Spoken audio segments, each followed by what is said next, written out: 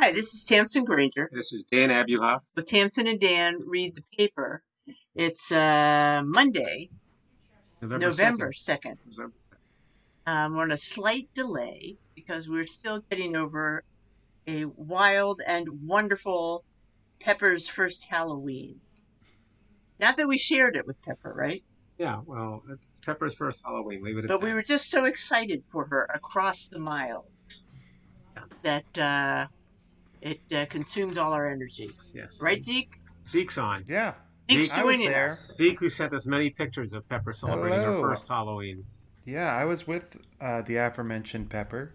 I learned that for babies, Halloween is about wrestling a baby into a costume, and that's kind of the activity. So, Or wrestling the it was baby fun. into several costumes. That's true. We tried a couple different costumes to varying degrees of satisfaction to the baby, but it all worked out. All right. Well, she'll remember that for the rest of her life, Zeke. Don't Yes, you worry yes. about Oh, it. for sure. Thank for goodness that you did that for Yes, her. that reminds me of when we went to Disney World with you guys, and one of the hostesses who was showing one of the rides said, "Does anybody have a child under 3?" And 10 people raised their hand, and she said, "Oh, that baby will remember this the rest of her life." Said, no. I'll take your word for it. Yes. I guess you'll have to. Yeah, we did go to Disney World. We did a lot of great things that you don't remember. Just too young. Anyway, it's actually been a stormy weekend, and we actually had technical difficulties due to lack of Towers power. down throughout New And Jersey, Pennsylvania. I know we're area. not alone in this for the East Coast. Yeah. So Imagine if that happened on election day. People would freak out. So hopefully the wind will die down. I'm assuming you voted, Zeke. I did. Okay. All right. Well, Are we going to get out the vote on this recording? Maybe people listen to it on November 4th and we tell them, you got to vote. It's important. And we're not prying, Zeke. You can, vote whatever young people vote for. God only Vote knows. or don't vote. Well, was it a hassle? Did it take you a long time? Mine was not a hassle. They mailed me a ballot and I filled it out and I dropped it off at the same place that I voted for the past couple of years. All right, Easy that's cool. peasy. Yeah, we had an easy time also. Yeah, we dropped it in. We got mail-in ballots that we dropped in super special box. Right. God only knows. At the police station. God only knows where those ballots are now. But we have relatives who actually had to wait online for 4 hours. 4 hours. Yikes. So they say. Yeah, it sounds so good. Pennsylvania. You know what's neat that I saw they have this year is that you can go to a website to see if your ballot got counted. Really? That's a thing. Yeah. Sad. We'll try that after the podcast. It's a good way to check and just feel better about dropping your ballot off somewhere. Something to look forward to. Yeah. Well, speaking of the Is election, that a real thing, or is it just some robot that's set up to say, yeah, yours was counted? Yeah, I mean that's the spooky thing, right? There's no way of you say it's counted, but is it? But is it? Yeah. Supposedly, mine got in there. Supposedly, mine is, All right. So speaking of the election, we don't really do election type stuff, but this is our political episode, right? This is where we get into the nitty gritty. This is as political as we're getting. The Times had an article called "Can You Tell a Trump Fridge from a Biden Fridge?" And the premise of this was that the Times sought to determine whether by looking in people's refrigerator, you could tell that they were a Trump supporter or a Biden supporter, as if their selection of food would give them away. And they have, as you'd expect in an article based on all this kind of evidence, pictures of various refrigerators and the assortment of goods in there. And they discuss whether, in fact, there are tells in the refrigerator. And this struck me as totally bizarre. I don't think that's true. That you would think that you could tell. Do you think you should be able to tell them? Not necessarily, but I think people make all kinds of judgments when you're walking down the street, what a Trump person looks like, what a Biden person looks like. So, and, I think there are assumptions about who Biden people are and what they eat. I agree that people make those assumptions, but the question is, are those valid assumptions? Well, that's what this survey was aiming to Zeke, figure out. Did you read the article, Zeke? I did. And what did And they determine? I tried doing the little quiz that came with it too, and I didn't do that well. I only got like 4 out of 10 correct in the Well, guessing I don't did. feel bad, Zeke, because it turns out that you can't tell. You You can't can't tell. tell. The times in the small print at the bottom, and you really had to read the small print. It turns out that when the readers weighed in on this, and there were 8.8 million guesses, they describe it, based on photos of refrigerators that were distributed, uh, there was no significant difference in terms of being able to determine whether correctly whether it was a Biden or a Trump fridge. In other words, it was pretty much close to 50-50. No one knows. You cannot tell from looking at the In refrigerator other words, themselves. you could just flip a coin You could flip a coin, you get and the do same just as result. well. Yeah. But what were the kind of things that people thought were, Well, Trump or Biden giveaways? Most incorrect details.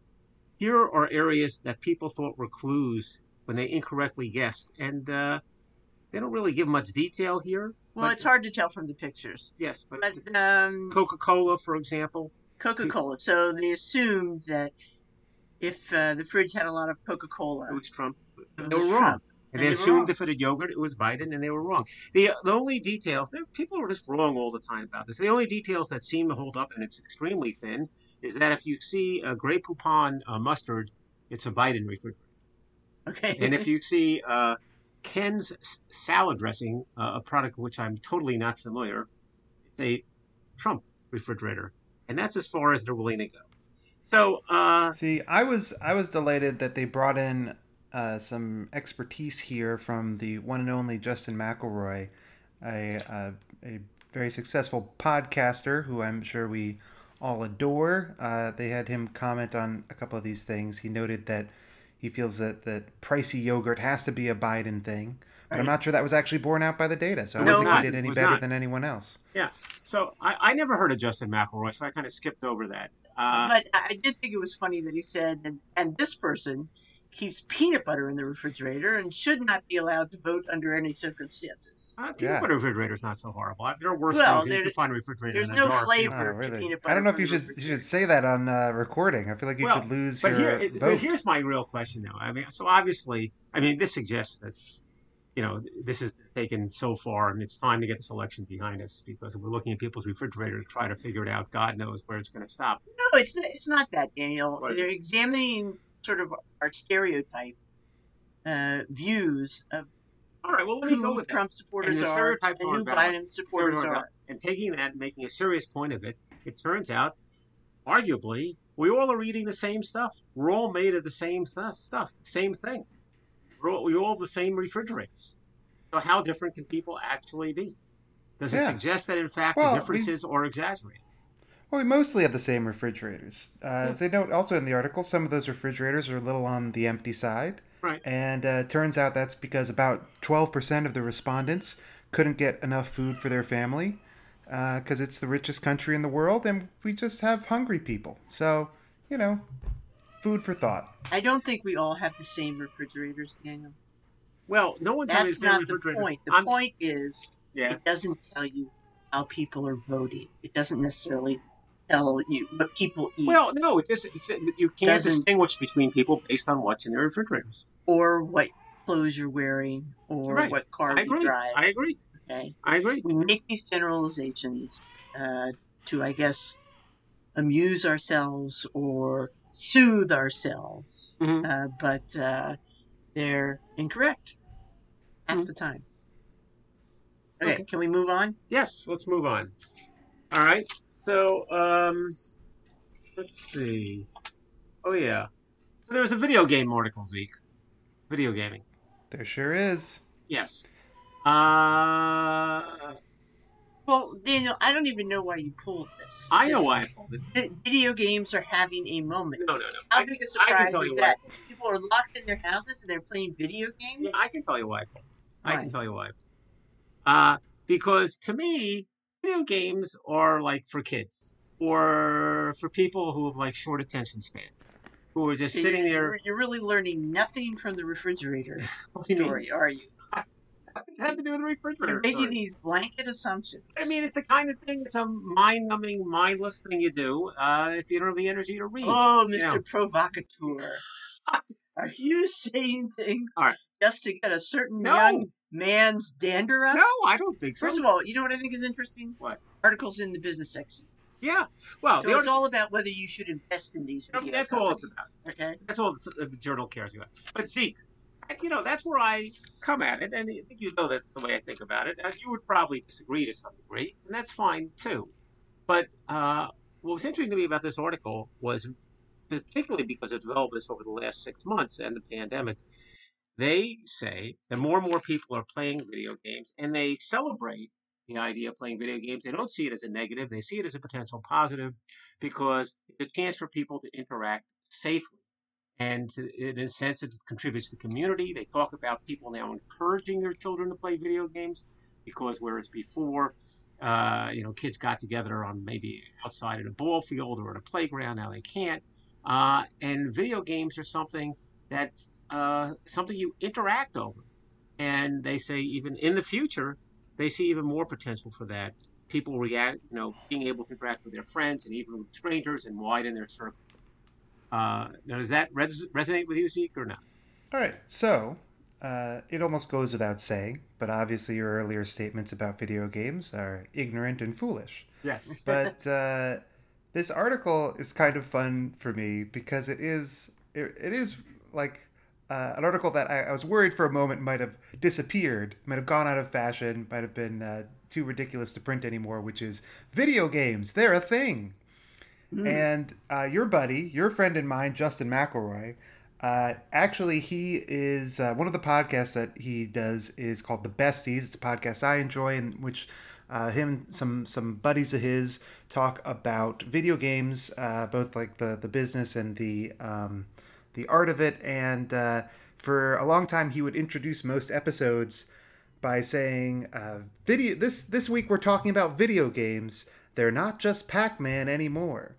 And this was his little cutesy intro that he did for years. He started doing this intro several years ago. And the reason he started doing it is because it was supposed to sound like the kind of ridiculous, uninformed, out of touch comment that like a newscaster would say in a really terrible piece on video games, in which someone has not thought about the subject for 40 plus years and is coming in with no information whatsoever. I would say this is one of those pieces. Whoever wrote this has come to it with no experience and almost as little research. So they're just kind of, over the course of the article, meandering around various events that have happened and various trends over the past year or so in the world of video games, just saying, people are playing online with each other. How about that? People are playing on their phones now. You have a phone, right? People can play video games on that. It's total nothing. But if there's anything interesting in here, it might just be that, like, I don't know, that there is a bit of a change based on the pandemic, that people are playing games at home. And I guess, to me, one small, positive thing about that is I think some people are forced to admit that video games are not the devil for their children. That for years we've had lots of hand-wringing about screen time and children getting addicted to video games and how dangerous it is. And once these parents have actually been pushed to consider whether their child should play video games or, I don't know, talk to their parents, it seems that people admit, look, I want them to socialize with each other. I want them to tell these ridiculous ideas and thoughts of theirs to each other. I can't deal with my children every minute of the day. And so, yes, it turns out it's not so bad for your kids to play video games. Well, see, let me ask one question before we go on. Well, although the article doesn't really prove it's not so bad. No, it doesn't prove. It mainly points out that sales are going through the roof. But it also says parents, it gives you anecdotal evidence that parents are more comfortable. And my question it doesn't have to prove that video games are not bad for kids, because it doesn't have to prove that like movies are not bad for kids, or that books are not bad for kids. It's kind of a silly thing to consider. But Zeke, let me ask you this. Do you regard video games as social at all? Because clearly that was a theme of this article. The video games should be regarded as somewhat more social than they have I mean, there are a lot of different games out there. Tons of them are social. Tons of them have been social for a long time. One of the examples I cite in the article of someone being social over video games is a game, I believe, called World of Warcraft. I heard I that. guess, there's whoever wrote this article is like, apparently there's a World of Warcraft game. This game is like 20 years old. Yeah. This game is super old and has right. had millions of players All for right. that time. All right. Millions of players. So are Like, we learning the idea something? that we just noticed something social going on is pretty silly. All right. It's really showing up pretty late to the party to say, wait a minute, people are and yet- actually hanging out here. People have yet this- gotten married on World of Warcraft, and they started doing that more than a decade ago. I don't even know what that means, is- but I don't know if I want to explore that. I mean, people met in the game, they became close together, they got married in real life, and they had a ceremony in the game. And this happened, again, more than a decade ago. It's an old meme by now. So this isn't Alright. just behind the curve, Did he this use the is word like meme? behind Yes. a few curves. Yeah. That's the first time we've used meme. All right, Zeke. But You- but you- I mean, it's not breaking news No, it's not. that this is the demographic I- that the tenor of this article reflects the demographic of the Wall Street Journal. Yeah, this is Right. not Sure, something it the Wall does. Street Journal. I guess if there's Moving one on. thing that I'd be a little bit concerned with this article is that, judging from the lack of understanding coming from the author and the kind of assumed lack of understanding from the audience, it sounds like you actually shouldn't invest in games because you have no idea what they are. All right, like if you all right. read this article and say, "My goodness, they're big business," maybe take it slow and ask your nephew about what companies to buy stock from. All right. Well, you've blown this article up, Zeke. There's no question. So we're gonna. Then there was an article. I'm not even sure if you saw this, Zeke. So maybe Tams and I can have a quiet, thoughtful conversation about the idea that this couple was written up in the Times who operated a movie theater in Hilton Head, in the Carolinas, and guess what? They're in bad shape. They are struggling. They'll probably have to close down. Well, I am obsessed with worrying about all these small businesses Mhm. that may really close, may be over, Well, may be done. Yeah, I both think both in terms of individual businesses, but in terms of types of businesses, types of entertainment but that we're not ever going to see here's again. the thing about this article. So this article's a couple. One was 10 years ago, a couple in about their 50s bought a small Theater in movie Hilton Head. theater. Right. Okay. And they bought it because the previous owner said, this is a business that runs itself. And it doesn't. And it doesn't. It runs itself into Okay. the ground. Well, the first thing is they had to put in $400,000 in new equipment to their Digitize. digitize. Yeah. But even so, they were doing all right. And they have a theater where you can sell wine and beer, something that you're Right. familiar with, Brooklyn Z. But But here's the other thing they did. Yeah. Okay. They had 650 seats Yeah. in the theater. They scrapped all those seats Oh, that's right. Yeah. and replaced them with 250 large, wide recliners, Which helped business. which helped business, Yeah. increased their revenues Right. because of the better, So experience. they did shell out money, and now the pandemic hits, and they're stopped cold. They tried various things, and none of those things worked, including private parties, all kinds of stuff. They were excited a couple weeks ago because they had a rainy day and 72 people showed up. And they thought, all right, things are coming back. Yeah. Next day, 22 people. Yeah. Not working. And But it's been downhill. And small theaters have been going out of business for Yeah. years. Right. Okay. In fact, this article in the New York Times says there's only 602 small theaters. Independent movie theaters Independent movie Yeah. theaters in the the country. United States. In the country. Does that seem possible, Zeke? I don't know. It seems possible. It is sad, but It is does tiny. seem- Well, seem here's my possible. question, all right? Because I think you have to separate this economic question into two components. One is, I can understand that this couple is going to go out of business because they have an ongoing lease obligation and they're not going to be able to meet that lease obligation. The only way to avoid it is to have the business declare bankruptcy and that sort of thing. And maybe there'll be a mortgage foreclosure. But on the other side of the pandemic, the question is this: will people pick up new business and lease new properties on new terms to have movie, unaffected by having to run a theater during the pandemic? I In other don't words, know. will this be a viable economic Yeah, proposition, or are people people going to don't stay want to home? go to the movies. Well, that's Big the movie question. theaters are having a problem. Well, I think it was trending that way before, but certainly not the way it is now. But it's a fair question. And what runs against it is the home entertainment system. And what also runs against it, those darn video games. People are spending all their time on video games. That article said, by the way, people are spending like 15 hours a week on video. Sounds to me like a lot, but you're going to tell me it's not.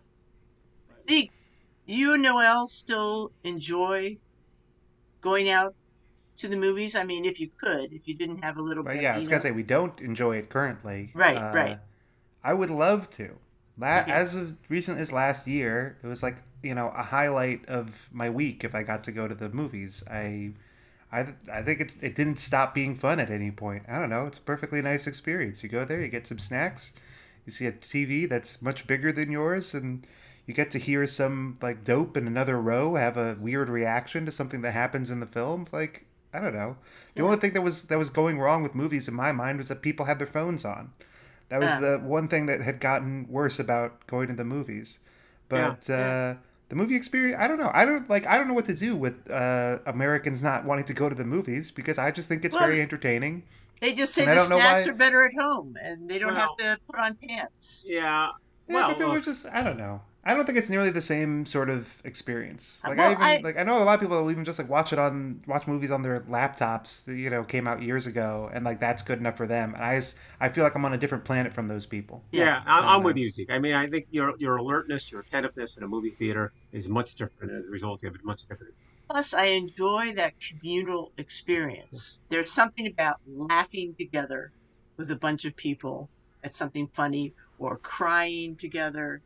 Even if you don't know the people, even if you don't even discuss your reaction with anybody, it's that communal emotional experience. Yeah, and it's just different being sealed off in that theater and not having any distractions at all.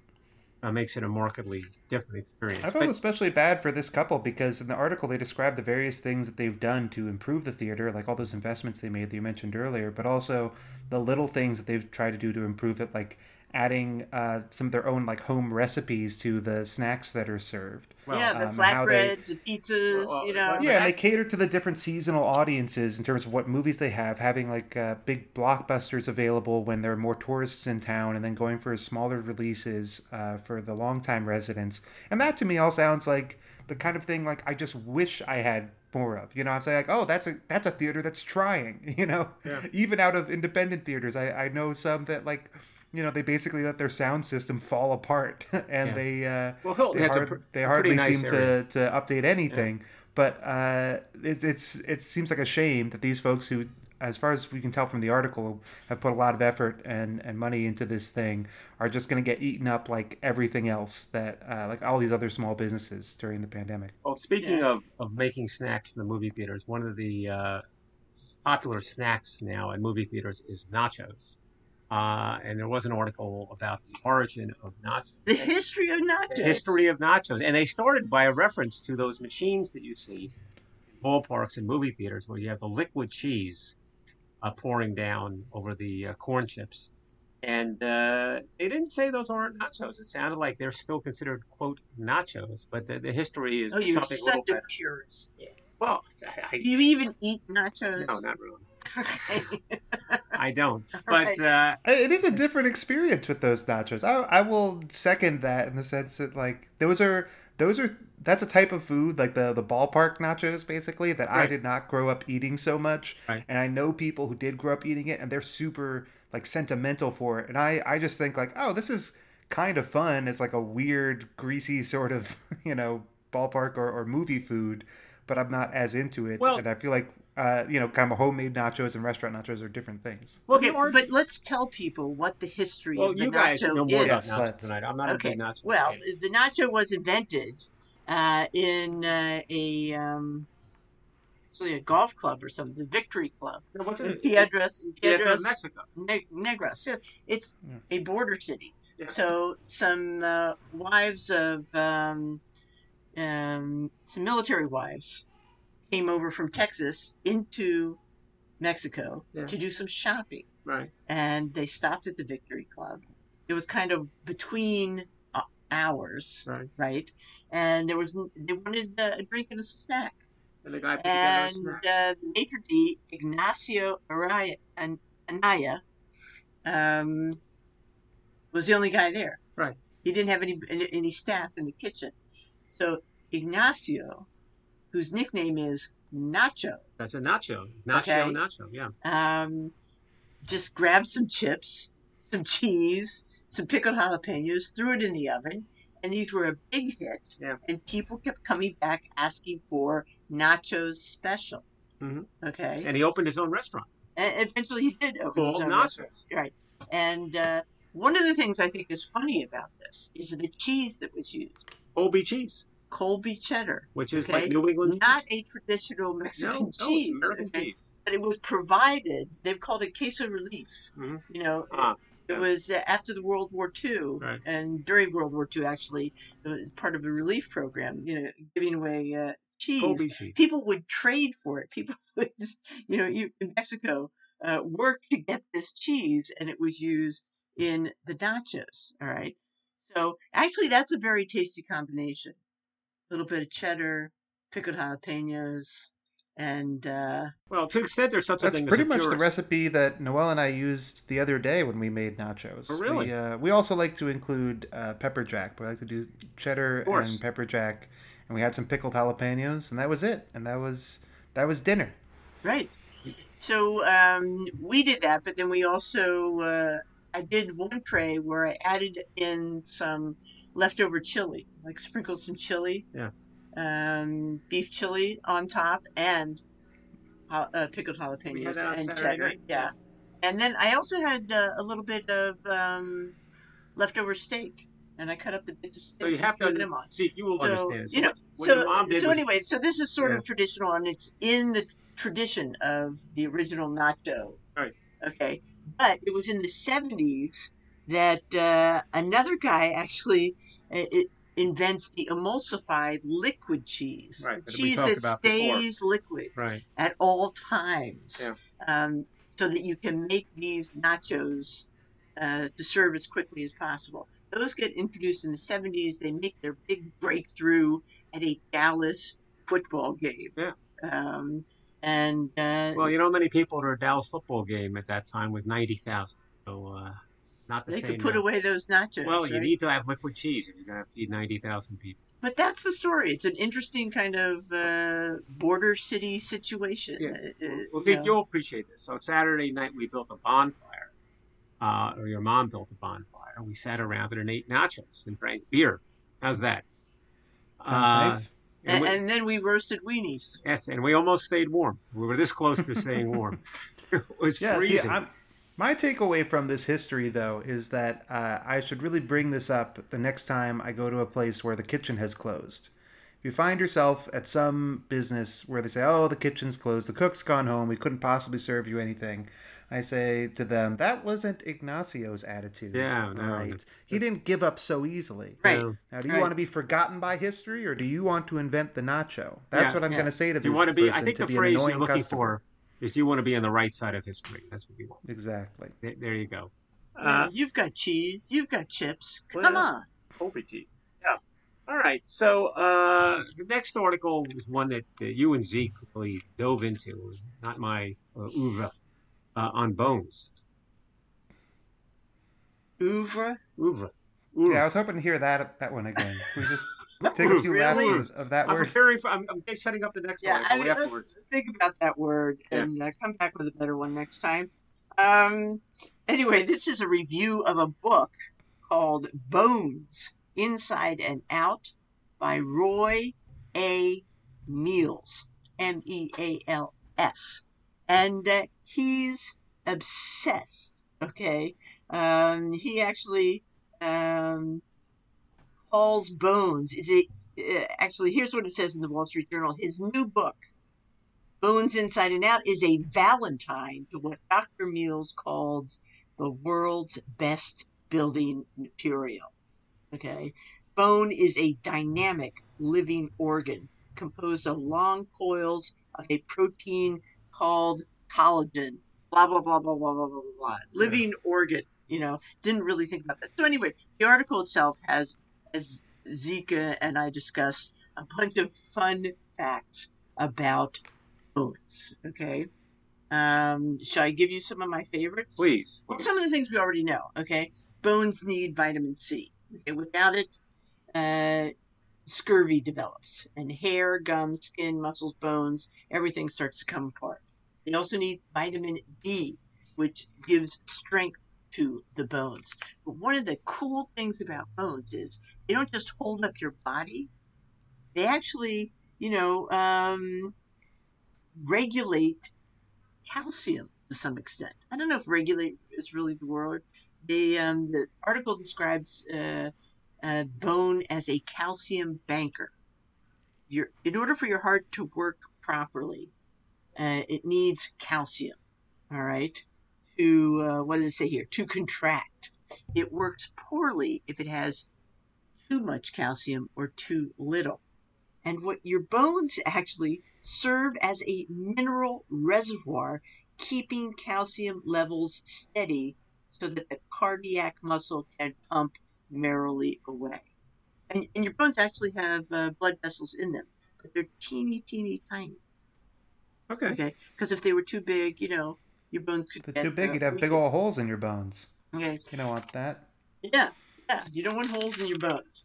So then the article goes on and talks about all the developments, learning to fix broken bones, etc. Learning not just setting bones, but creating the cast, etc. The cast itself was invented in the mid 19th century by a Dutch army surgeon. Yeah, there's some pretty wacky anecdotes in here.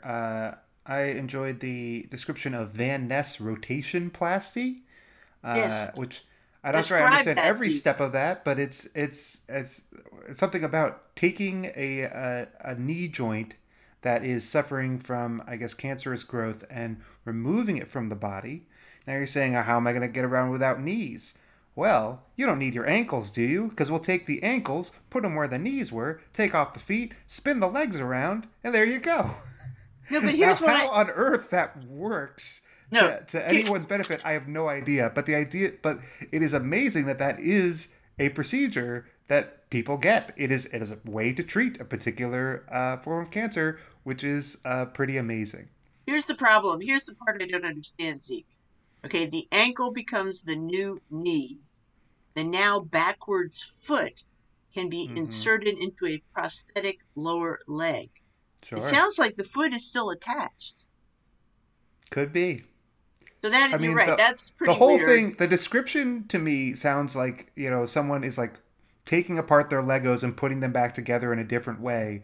Like I have no idea how it's supposed to work as a human body, but it's just, if it does work for people, that's great. I'm all for it. The idea, if you're gonna have, is it a foot with no bones in it? I don't know. I don't know. Is it a foot with bones but no ankle joint? Because that's now the knee.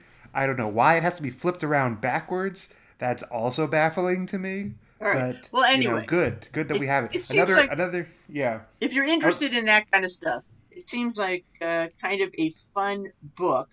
And there's also a discussion of burial, etc., and how that has gone in and out of fashion with various cultures and religions.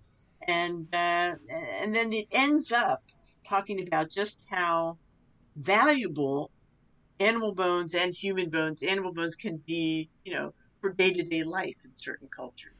Yeah, it Because turns they're out very, very if you strong. have a sky burial, which involves depositing the body on the top of a high mountain so that it can be picked apart by carrion birds, you can apparently retrieve the bones later and make them into instruments.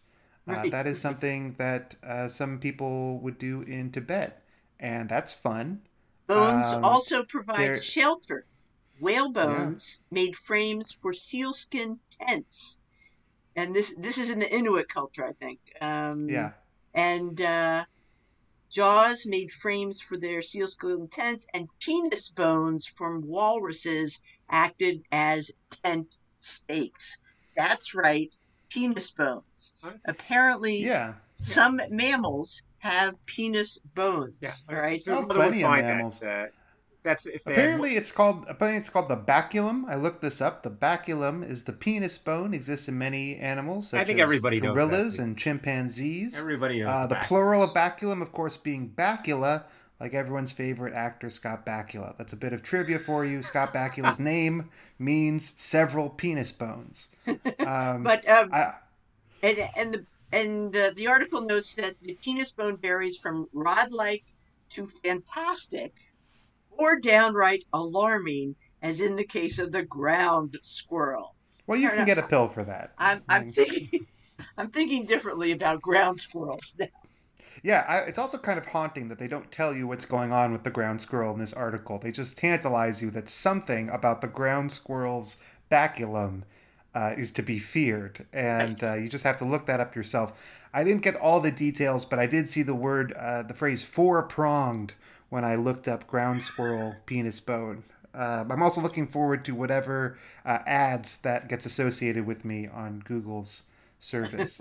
Another highlight from the article for me, though, was there's also a procedure to lengthen limbs that was developed by a Russian doctor where pins are inserted into a bone and gradually their position is gradually adjusted over time. Right. And the bone adapts to become longer.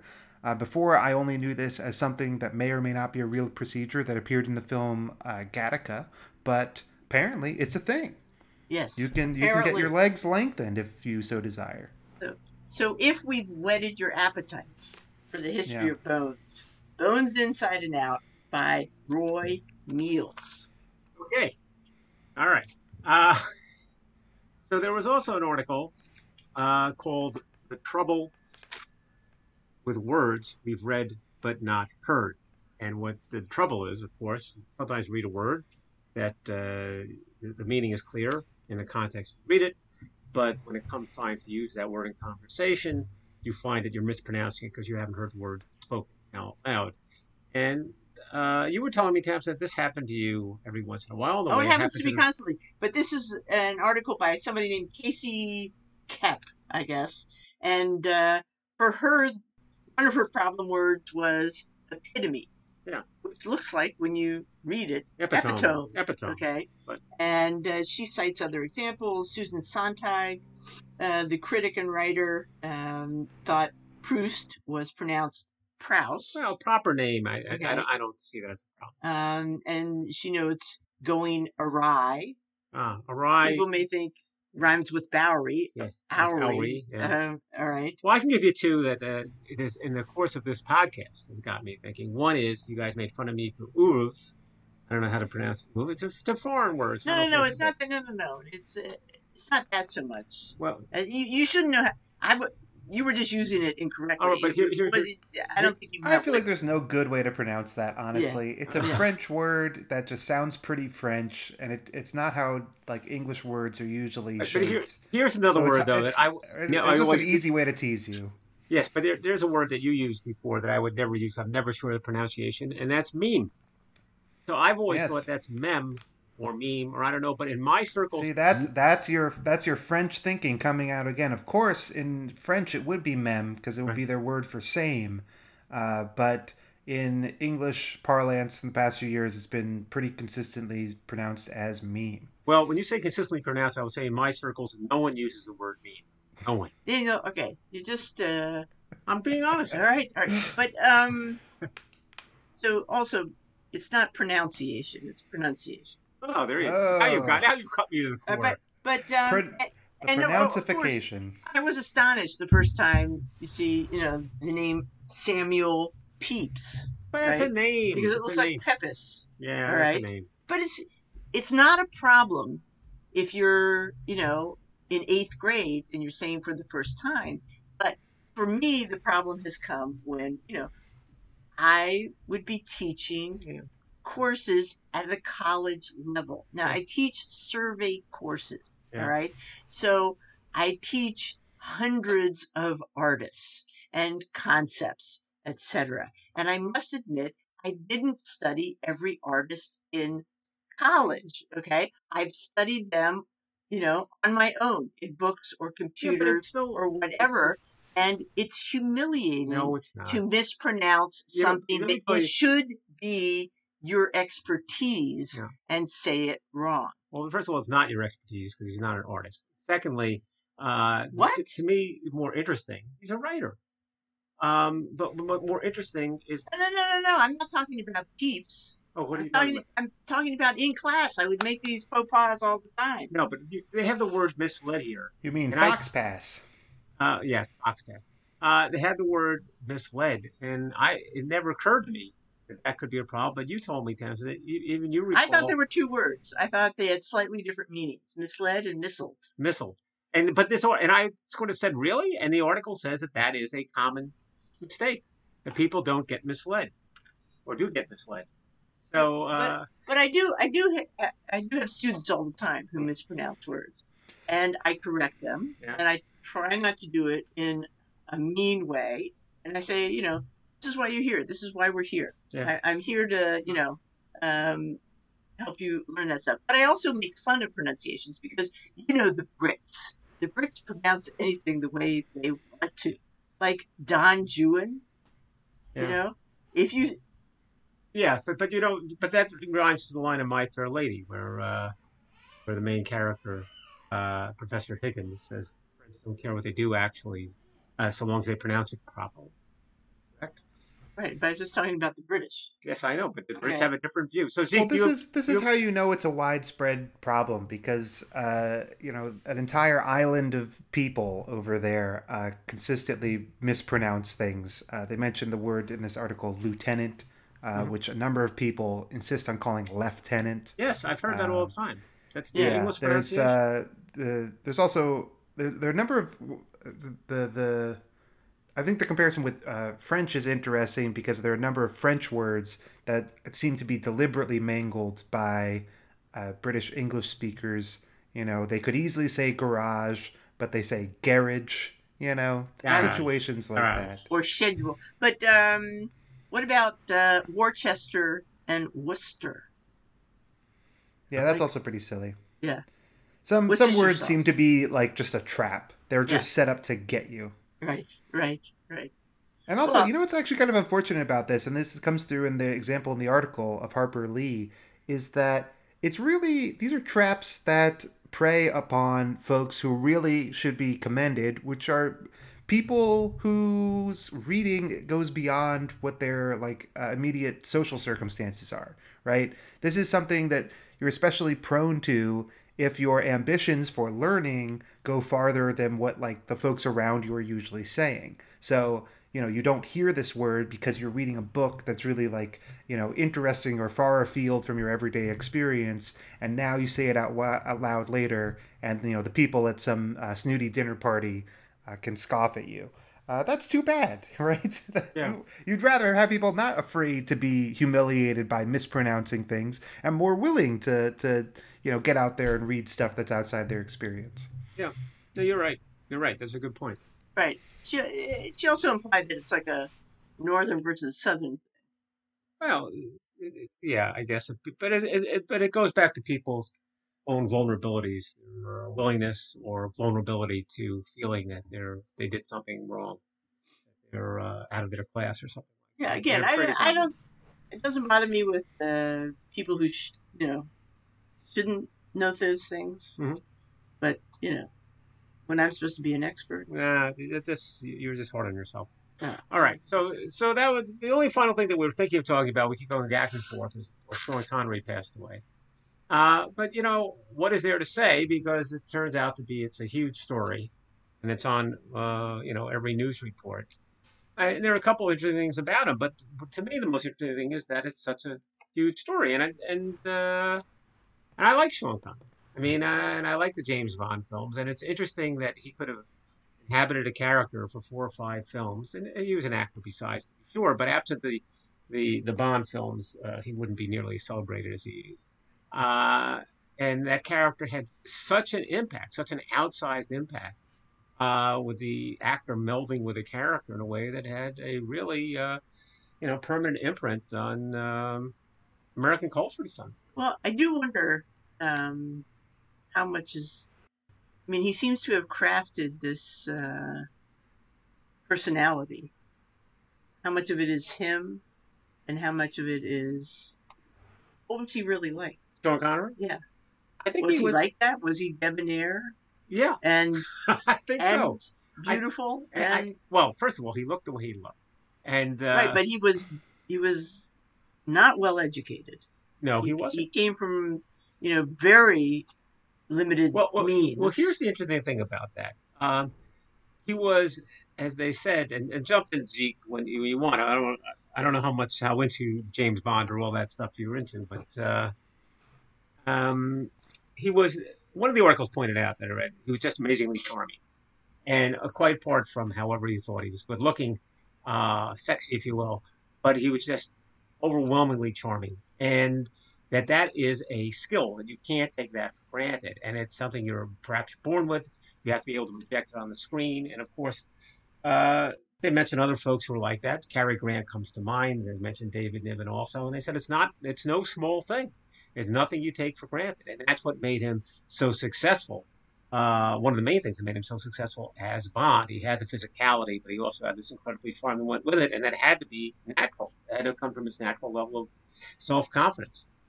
Yeah, but he had a certain cosmopolitan air, Yeah. sophisticated, cultured air. Yeah.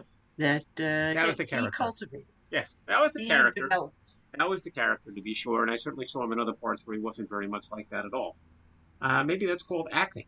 But in any event, it was a perfect marriage of actor and character, and left an indelible imprint to me. I mean, I've read several Ian Fleming books, and you read them, and you immediately have the image of Sean Connery as you read the books themselves. And if anything, he's more effective than the character that's depicted in the words of Ian Fleming.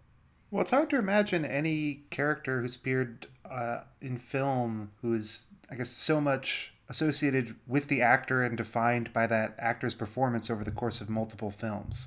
Like the number of cases like that, I think, is a pretty short list where a character was really, I think, made like memorable and made iconic by that performance, and that people really learn to associate those two things so closely over the course of multiple films. So it's a really unique legacy in that way. Yeah, that's interesting, Zeke. I never thought of it that way, but you're absolutely correct. Sitting here right now, I can't think of another actor and character so prominent and so closely associated. I mean, you need to have a series of films. You can't bet on a single film. It's not going to have the same effect. But even so, there's certainly the opportunity for that, especially with all the series that you have today. But, you just think of like Gandolfini and The Sopranos or that sort of thing. That's something that's worth thinking about. But clearly, in what I'll call traditional movies, I can't think of anyone else off the top of my head that yeah.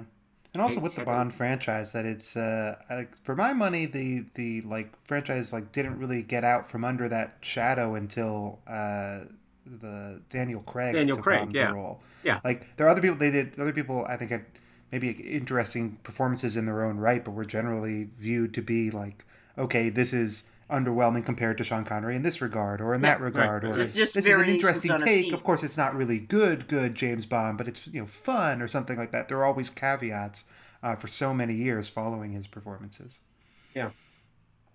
All right. Well, and also he was the voice of the dragon in Dragonheart. They do mention that. I think that's one of the jobs he got pretty shortly after he stopped doing the James Bond films. Yes, he was. He was always a great voice, right? Yeah. Right. He's Scottish. All right, well. All right, so that wraps it up, Zeke. Get back to your parenting duties. And give our regards to the fam. And so this is Tamsin Granger. And Dan Abuhoff. And we'll be back again next week. With Tamsin and Dan read the paper. Thank you, Zeke. Thank you. Bye-bye. Bye.